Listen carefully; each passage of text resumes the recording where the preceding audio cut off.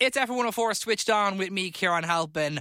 I'm now going to wing my way across the country and join Dan and Emily, who are the new caretakers of the Great Blasket Island. Dan, Emily, hello and how are you? And welcome to Switched On.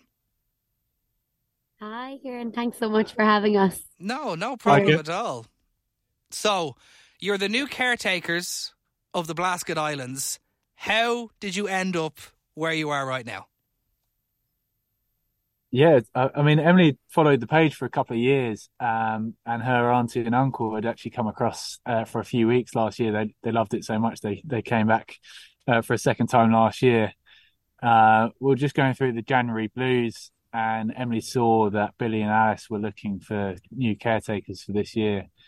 So, as a complete long shot, just as a bit of a pipe dream, we applied for the roles.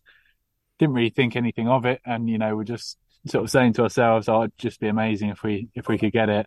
And then a few weeks later, we got an email to say they'd like to speak to us, so we got shortlisted, and we were just overjoyed at that.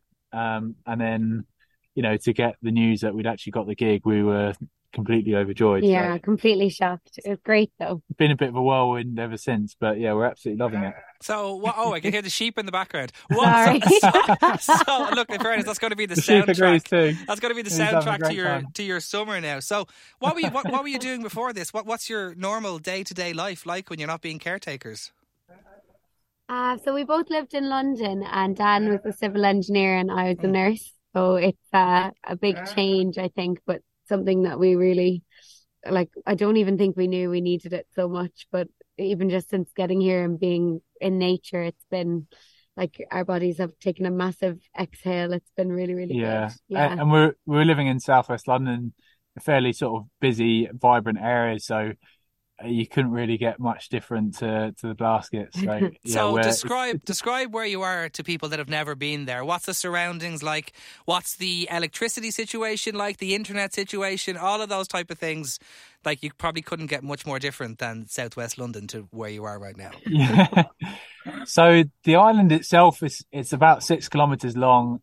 It's stretching out to the west. I think it's one of the most westerly points in Europe, if not the.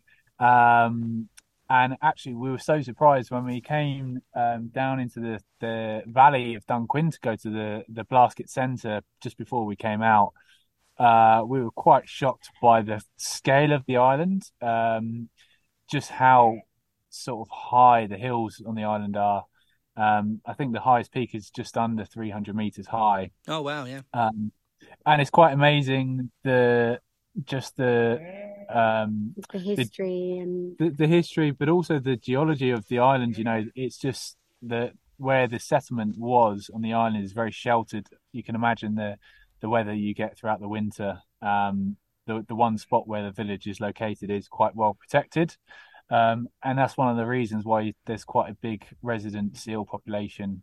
We think, which we were amazed by. That was one of the things we were like, it's kind of like fairy tale land, honestly. Like, that sounds very dramatic, but there's like sheep and their lambs grazing everywhere. The beach with thousands of seals, and like even in horrible weather, it's so beautiful. And I think we were completely in shock at how gorgeous it was. Like, when we arrived, we had looked at every single photograph of the place, but it couldn't have set us up for what we arrived to. It's quite difficult to actually really picture what the island's actually like from a photograph. And as well with the nature, we'd seen things online of the seals, and we were kind of expecting that it would mainly be in the height of summer where you'd get the seals and maybe a few hundred, but we turned up on the boat fairly choppy day, so Emily's head, she gets a bit seasick. She was looking down, and I actually didn't see the island until we were here for about 10 minutes. But, there was a good couple of thousand seals on the beach just chilling out, and it was just, an incredible sight. So what's the job's going to be now that you're on the island for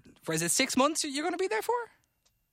Yeah, 6 months. I think, so our main job is looking after the accommodation. There's 3 cottages that are being let out for people who want to go on holidays. So we'll be just taking care of those, making sure the guests are okay. And then there's just lots of general things on the island that need looking after. And I suppose sometimes we're the only people here. So it's, we're just kind of making sure all the sheep are okay, tending to a bit of that. And yeah, kind of making sure that everything is all right over here, really, but mostly the accommodation and making sure the guests are all right. And then we have the coffee shop during the daytime, so there'll be just basic teas and coffees for people who are coming over to see the place during the day. So that'll be nice, and I think we'll get to meet loads of people, which will be good. And you have to stay there then for the entire time? Like, do you get to get off the island at all in that 6 months? Are you there now? Like, is there people going to be bringing you over stuff? I think we could if we want to. Billy and Alice are great. They've said, if there's big storm coming in, you're welcome to take shelter on the mainland. But I think we're in it for the long run. I think we're happy to stay here and weather the storm. It's actually so strange to know you're the only two here. It's really special. So I think we're gonna take full advantage of that as well when it is stormy. So you're working off a kind of 4G at the minute here. So but are you going to kind of completely get rid of all your kind of devices generally? Are you going to try and live a different life while you're here on the island? We have, the phones are kind of key for keeping in touch with, Billy and Alice on the mainland, and quite helpful for keeping in touch with family and friends. But we have been enjoying definitely switching off. Yeah. I think we're both sleeping better because you kind of have nothing to do in the evenings. So when it gets dark, we just have to go to bed, which I've never lived like that. So it's been really nice. And not having the pressure to, check your emails every day is quite a blessing as well. So will you go back to normal life, do you think, after the 6 months? Or, will you hop over to, Achill Island next, or do more island hopping? I think it's early days. Even in the last couple of weeks we've been here, we've had a few sort of more pipe dream ideas. I can't imagine ever going back to living in a city, really, or anywhere that's not completely surrounded by nature. We were chatting to last year's caretakers last night, and they were like, "Oh, just to let you know, it'll be really hard to live anywhere after this." So yeah, we'll have to think about that one.